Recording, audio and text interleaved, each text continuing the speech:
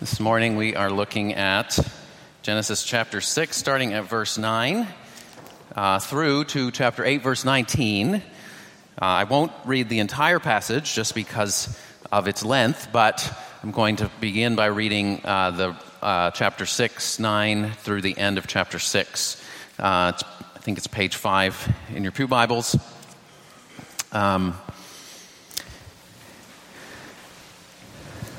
So let me read this for us.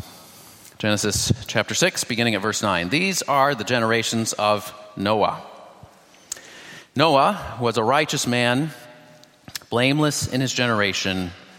Noah walked with God. And Noah had 3 sons, Shem, Ham, and Japheth. Now the earth was corrupt in God's sight, and the earth was filled with violence. And God saw the earth, and behold, it was corrupt, for all flesh had corrupted their way on the earth. And God said to Noah, I have determined to make an end of all flesh, for the earth is filled with violence through them. Behold, I will destroy them with the earth. Make yourself an ark of gopher wood. Make rooms in the ark and cover it inside and out with pitch. This is how you are to make it. The length of the ark 300 cubits, its breadth 50 cubits, and its height 30 cubits. Make a roof for the ark and finish it to a cubit above, and set the door for the ark in its side. Make it with lower, second, and third decks, for behold, I will bring a flood of waters upon the earth to destroy all flesh in which is the breath of life under heaven. Everything that is on the earth shall die. But I will establish my covenant with you, and you shall come into the ark, you, your sons, your wife, and your sons' wives with you. And of every living thing of all flesh you shall bring 2 of every sort into the ark to keep them alive with you. They shall be male and female. Of the birds according to their kinds, and of the animals according to their kinds, of every creeping thing of the ground according to its kind, 2 of every sort shall come into you to keep them alive. Also take with you every sort of food that is eaten, and store it up. It shall serve as food for you and for them. Noah did this. He did all that God commanded him. So of the major characters in Genesis, Adam, Eve, Abraham, Sarah, Isaac, Jacob, Esau, Joseph, the most popular one may well be Noah. One person compared over 30 children's Bibles published from 1831 to 2013, and the number one most commonly included story from the Old Testament was, you guessed it, Noah and the Ark. If you grew up going to Sunday school or vacation Bible school or any kind of children's church, something or other, you can probably remember at least one song about Noah. Who built the ark? Noah, Noah. Or, the Lord told Noah, there's going to be a floody, so get those animals out of the muddy. Even outside the church, references to Noah and the ark abound, whether it's the Russell Crowe movie or Evan Almighty or the full-size tourist attraction replicas of Noah's ark that you can visit in the Netherlands, in Hong Kong, or in Kentucky. And it's not only in cultures influenced by the Bible where we find stories of a great flood. The story of a great flood is found in many cultures and people groups on every inhabited continent in the world. And in particular, in the ancient Near East, in the time and place where Genesis was written, many other nations, the Babylonians, the Sumerians, the Akkadians, and later the Greeks, had stories of a devastating flood sent by the gods.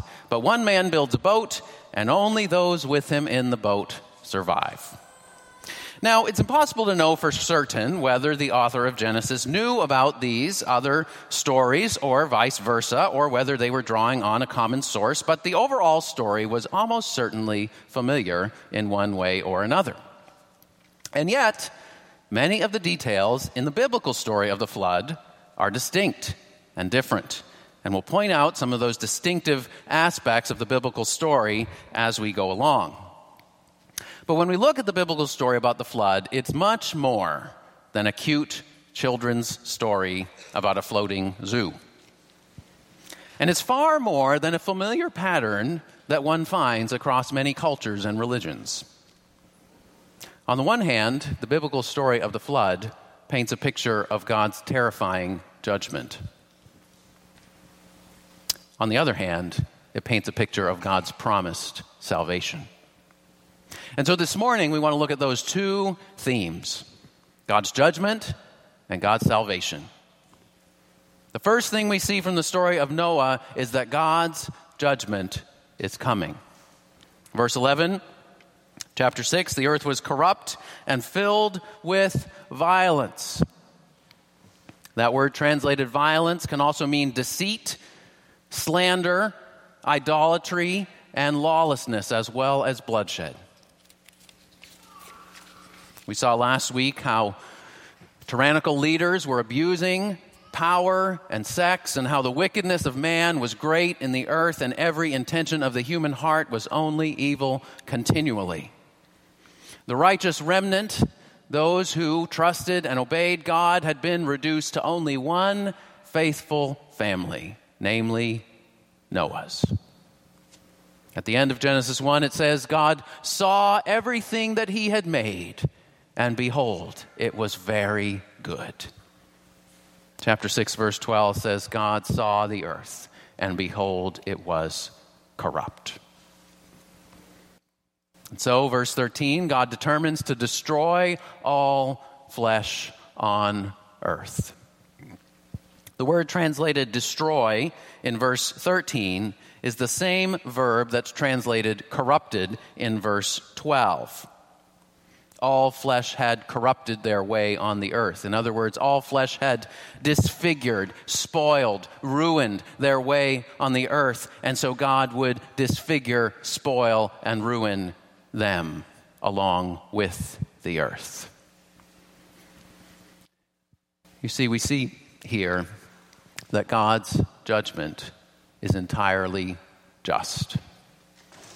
Over and over, human beings had refused to live within the moral boundaries that God had put in place. Human beings had exalted themselves to God-like status. They had blamed and mistreated and threatened and murdered fellow image bearers of God. They had trampled upon God's creation and spoiled it, and they boasted of their exploits.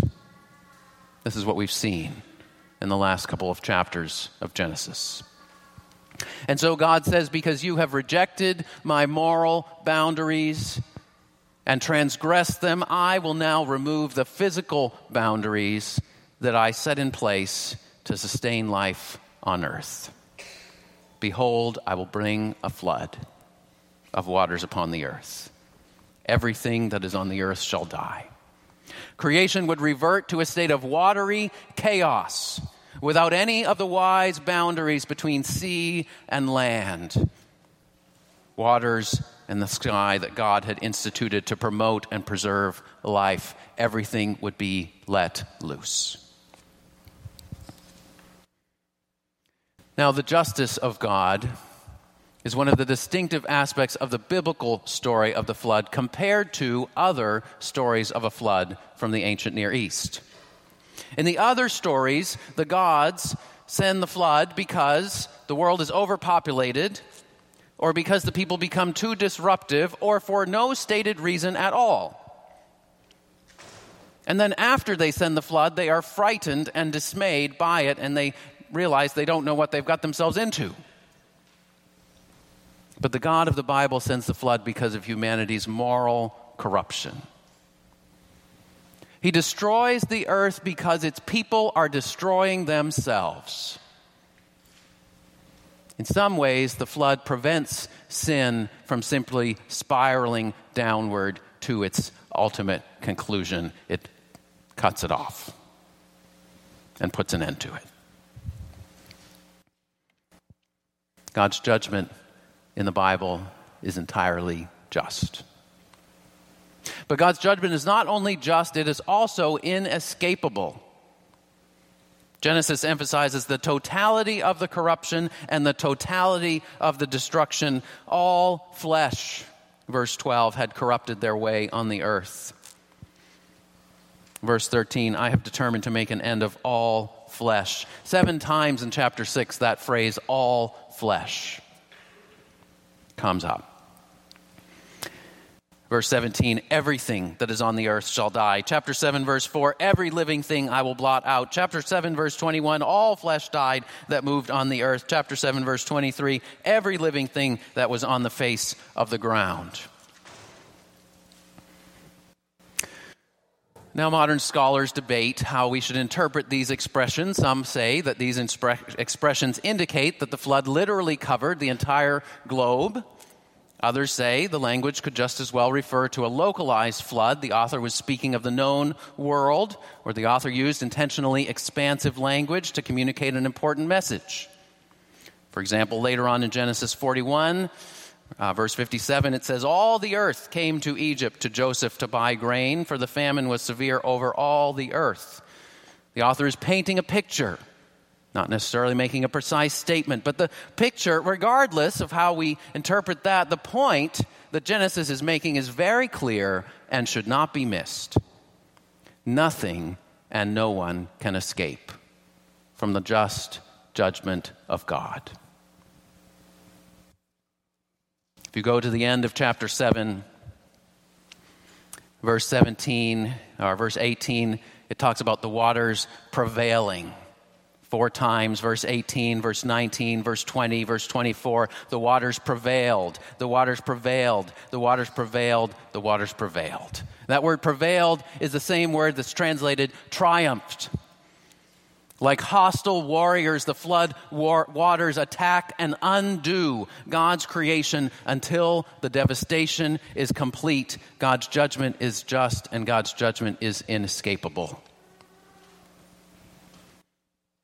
And when we go ahead to the New Testament says that God's judgment is not just something that happened way back then, once a long time ago in the days of Noah. Jesus says he will come again in the future to judge the world, and his judgment will be both just and inescapable. Jesus himself said, just as it was in the days of Noah, so will it be in the days of the Son of Man. They were eating and drinking and marrying and being given in marriage. In other words, people were carrying on with their daily activities and with their worldly ambitions and pleasures until the day when Noah entered the ark and the flood came and destroyed them all. We read earlier from 2 Peter. The world that then existed was deluged with water and perished. And the heavens and earth that now exist are stored up for fire. The day of the Lord will come like a thief. The heavens will pass away with a roar. The earth and the works that are done on it will be exposed. You see, the Old and New Testaments speak with one voice. God's judgment is coming. Because the earth today, like the earth back then, is full of deceit and violence and idolatry and lawlessness that cries out for divine intervention and justice. Tyrannical leaders still abuse sex and power and boast about it. God still looks upon the corruption of the human heart, our evil intentions, our self-deception, our stubborn refusal to live within God's wise moral boundaries. And God says, this must not last forever. One day I will expose and wipe out the evil in the world for good. But the scary thing is this. We are all tangled up in the corruption that God is utterly committed to wiping out. Sin infects each of our hearts far more deeply than we realize. We have all transgressed God's good moral boundaries. And we participate far more than we want to admit in the deceit and violence and idolatry and greed of the world in which we live. God cannot wipe out evil without wiping us out too. So is there any hope for creatures like us?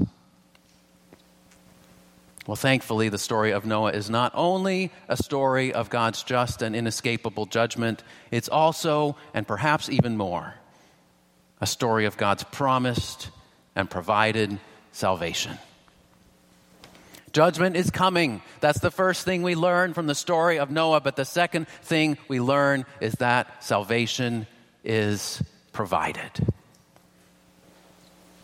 And the story emphasizes two aspects of God's salvation. First, it emphasizes God's initiative in providing salvation, and then it emphasizes Noah's obedience through which many are saved. So throughout the story, we see God's initiative to provide salvation. Verses 11 to 13 of chapter 6, God declares to Noah in advance his intention to destroy the world. But then in verses 14 to 16, he provides Noah with the means of escape. Make yourself an ark. And God doesn't leave it up to Noah to figure out what kind of ark to make or how to build it. He specifies precisely how the ark was to be constructed, just as later on in the book of Exodus, God would specify precisely how the tabernacle was to be constructed, where he would come and meet with his people. Chapter 6, verse 15 says it should be 450 feet long, 300 cubits, 75 feet wide, and 45 feet high. Now, it's hard for us to imagine Noah building such a massive ark without any modern power tools. It's also hard for us to imagine, and even people who have studied it don't really know, how people in the ancient world built the pyramids in Egypt, the largest of which is 750 feet long and 450 feet high. Yet, unless those pyramids are evidence of the existence of aliens, somehow or other they did. Now, some scholars suggest that the dimensions are meant to paint a picture, shouldn't necessarily be taken at face value, but regardless, nobody in the ancient world would have been troubled by the dimensions of the ark. That's a particularly modern concern. In the Gilgamesh epic, one of the other ancient Near Eastern flood stories, the boat is a cube, 180 feet on all sides, which ends up being 4 times the cubic volume of the biblical ark, far bigger and more unwieldy in a storm. So the dimensions would not have been a worry back then. What people in the ancient world probably would have noticed is that this is no ordinary boat. There's no rudder, there are no sails, there are no oars, and there are no professional boatsmen or sailors. In the other ancient stories of the flood, it's not just the hero and his family who go into the boat, but they also bring sailors and a boatsman, professional people who can help them with their skill. And in fact, the word ark does not normally mean boat. It means something more like a box or a chest or even a coffin. Now, here's the point that we shouldn't miss. The ark is provided by God. It's not a marvel of human ingenuity. And the ark is preserved by God, by divine grace, not by human skill. All the way through the story, it emphasizes that God is the one who provides salvation.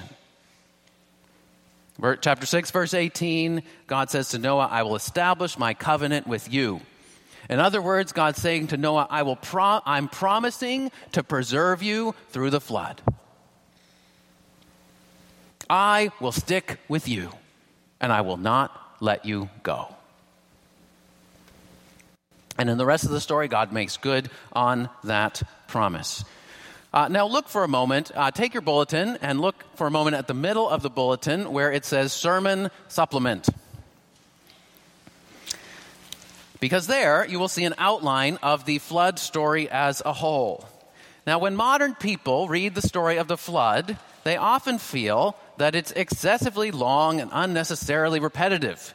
That's partly why I didn't begin by reading all 3 chapters straight through, because it sometimes feels like it's hard to stick with it.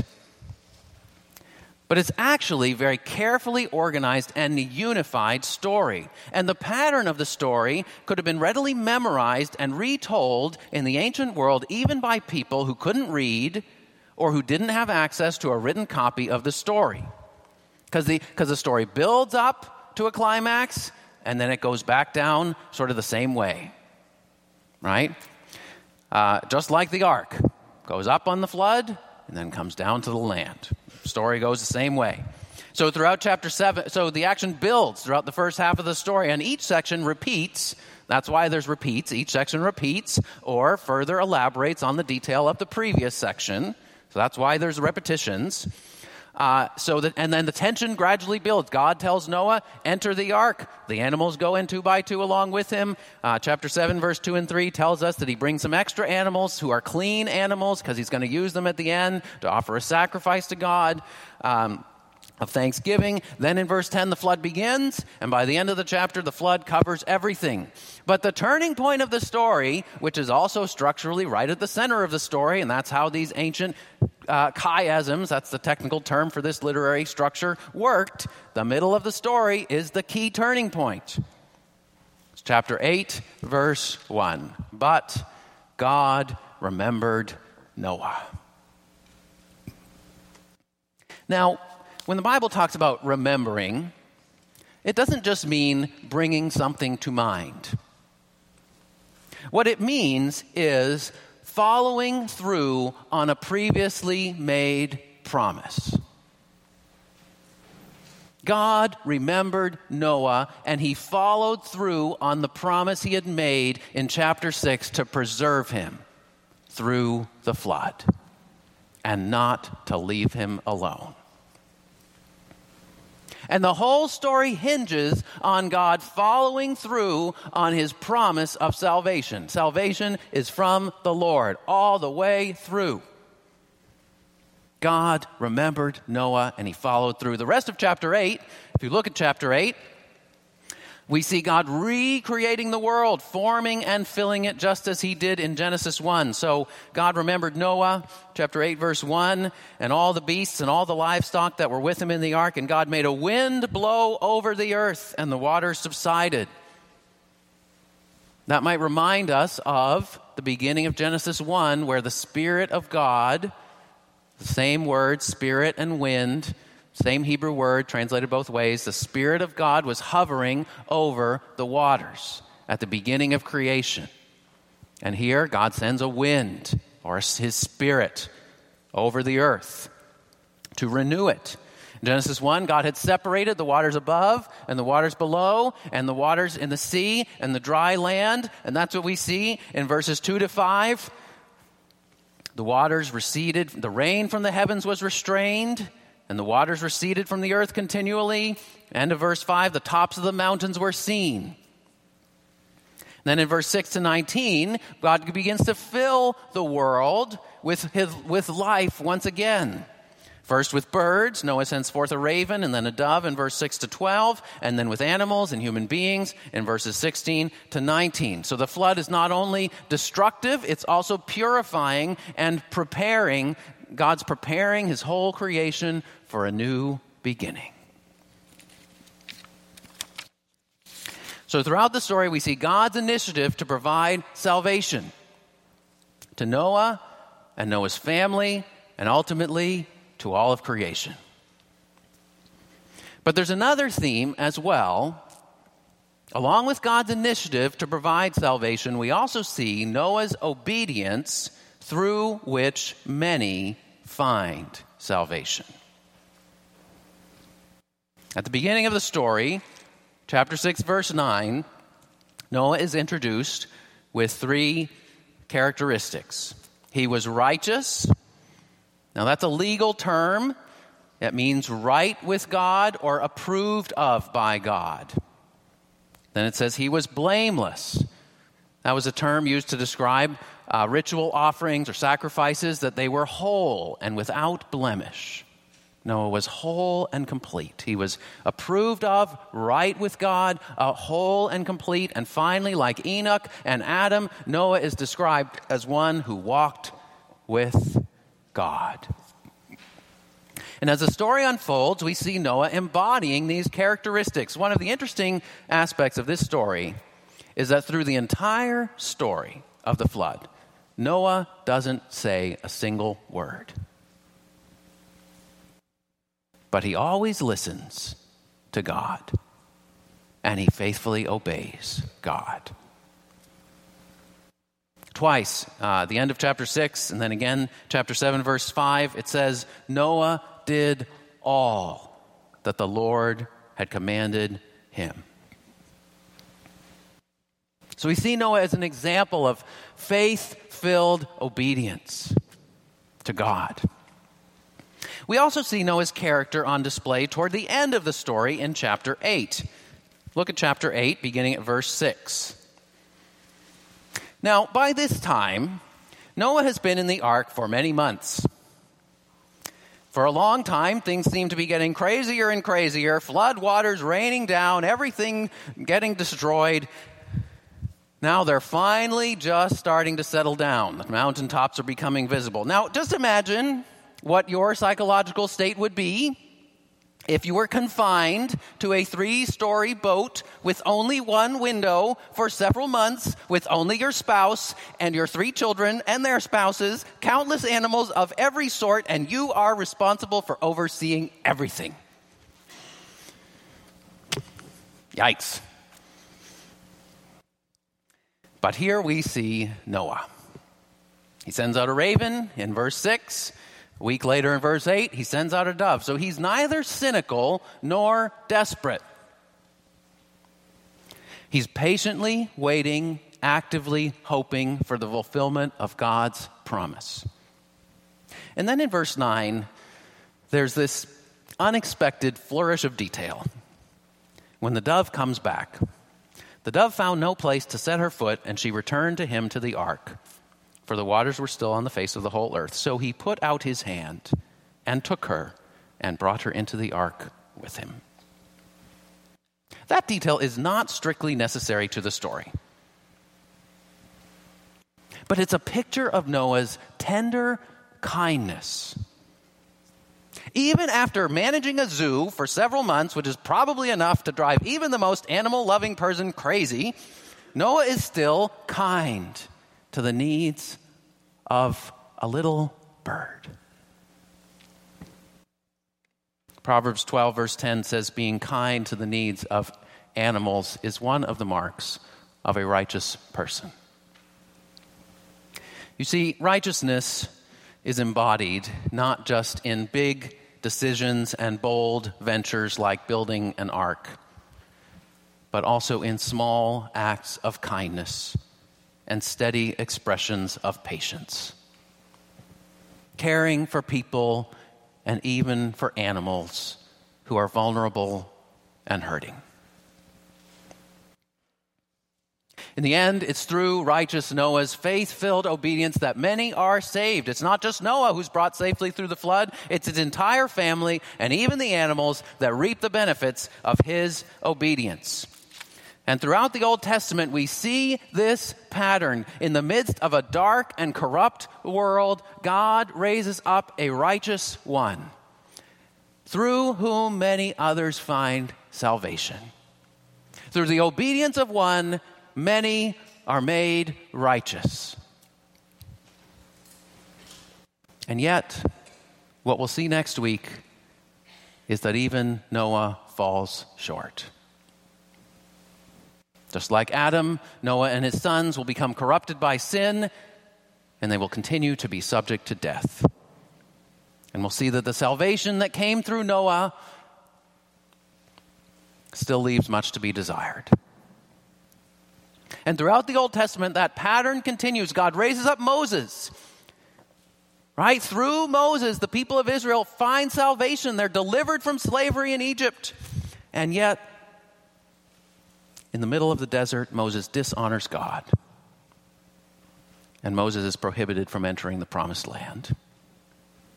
And then they get into the land, and then God raises up David to reign over his people and to deliver them from their enemies. And then David becomes an enemy of God's own people when he commits adultery and murder. Through the obedience of one, the many are made righteous, but no one quite lives up to that description. Until the coming of Jesus Christ, when we see the fulfillment of that hope. In the midst of a dark and corrupt world, we see a man who is righteous and blameless, who walks with God and obeys his word, who is bold and brave, who is tender and kind. And Jesus did not need to build an ark because he came to be the ark. He did not need to build a temple because he came to be the temple. You see, in his life and ultimately in his death, Jesus himself entered the flood of God's judgment upon corrupt humanity, so that all who enter into him might find refuge and salvation. God promised and God provided salvation for Noah, and today God promises and God provides salvation for all who enter into Jesus Christ.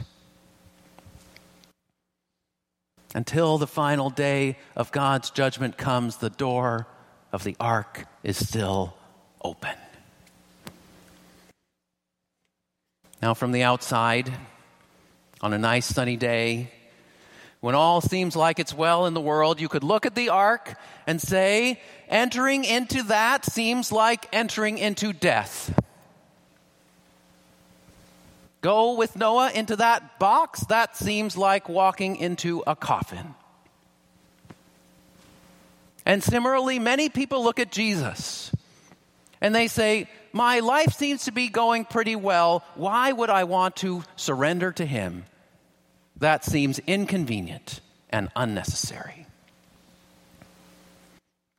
But when you are confronted with the darkness of human nature and the persistent corruption that infects our human world, when you see the storm clouds of God's approaching judgment, when death rears its ugly head and intrudes upon our pleasant existence, then the ark, then Jesus Christ himself starts to look like the way of salvation. You see, all the sunny days and all the pleasant things of life are expressions of God's kindness and patience, that he doesn't immediately judge us as we deserve, but God's word warns us, do not presume upon God's patience. The Lord is patient toward you, not wishing that any should perish, but that all should reach repentance. Friend, that includes you. Come to Jesus. Enter into him today. Find refuge in him. Come into the ark of his saving grace, and don't delay. For those of us who have come to Jesus in faith, rest in his covenant promise. Look at chapter 7, verse 16. There's another little phrase that we haven't looked at yet. But it's right after Noah and the animals all and his family all enter into the ark, and it says, and the Lord shut him in. In every other flood story from the ancient Near East, the hero shuts the hatch himself. He goes into the boat and he closes himself in. He protects himself. But here it is the Lord who has established his promise to Noah, who also secures him safely within the ark. Are you worried that you lack the resolve to persevere as a Christian? Are you anxious that something outside of your control could throw you off the path for all eternity? Take comfort in this verse. The Lord shut him in. Charles Spurgeon has a whole sermon on that one little sentence. You can look it up online. But he says, when God has brought us into union with Jesus, he shuts us in, and we are saved in the Lord with an everlasting salvation. The great door of God's covenant faithfulness is shut behind the believer, and he is surrounded by the power and grace of God, even as Noah was housed within the strong timbers of the ark. God's omnipotent love has shut us in. So, brother or sister, rest in the security of God's great love to you in Jesus Christ. He is upholding you by his love and by his power and he can keep you. You know, maybe you're facing trials and temptations that seem completely overwhelming. Listen to the words of 2 Peter 2. If God preserved Noah, a herald of righteousness, with 7 others, when he brought a flood upon the world of the ungodly, then the Lord knows how to rescue the godly from trials. The Lord knows how to rescue the godly from trials. If he brought Noah and his family through the flood, he can bring you through whatever seemingly overwhelming trial or temptation that you are currently facing.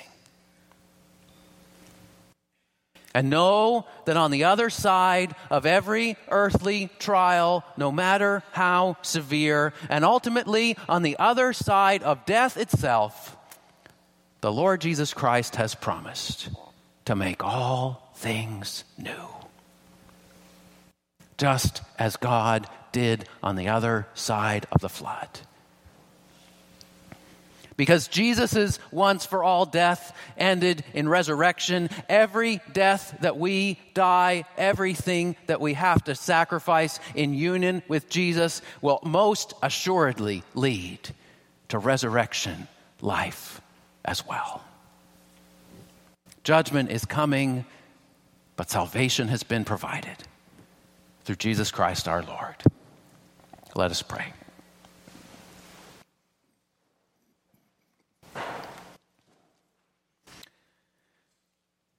This morning I want to lead us in 2 prayers.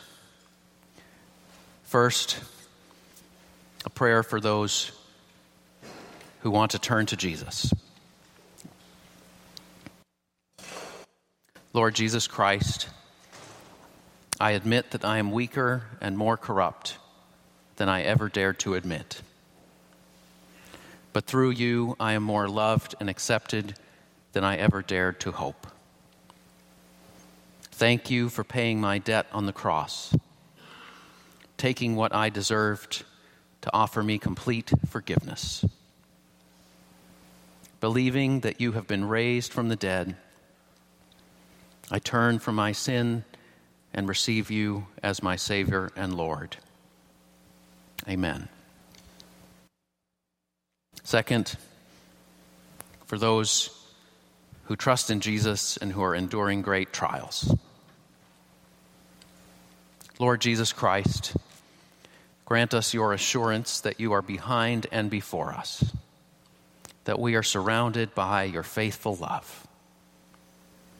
Help us, like Noah, to hold fast to your word and to persevere in the obedience of faith. Pour out your Spirit within us that we may be bold and brave, compassionate and kind. For Jesus' sake.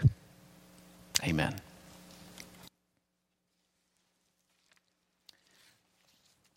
Well, we're going to close this morning by singing this great song about Jesus, our solid rock, the one in whom we find refuge, the one on whom we stand. Let's stand together as we sing.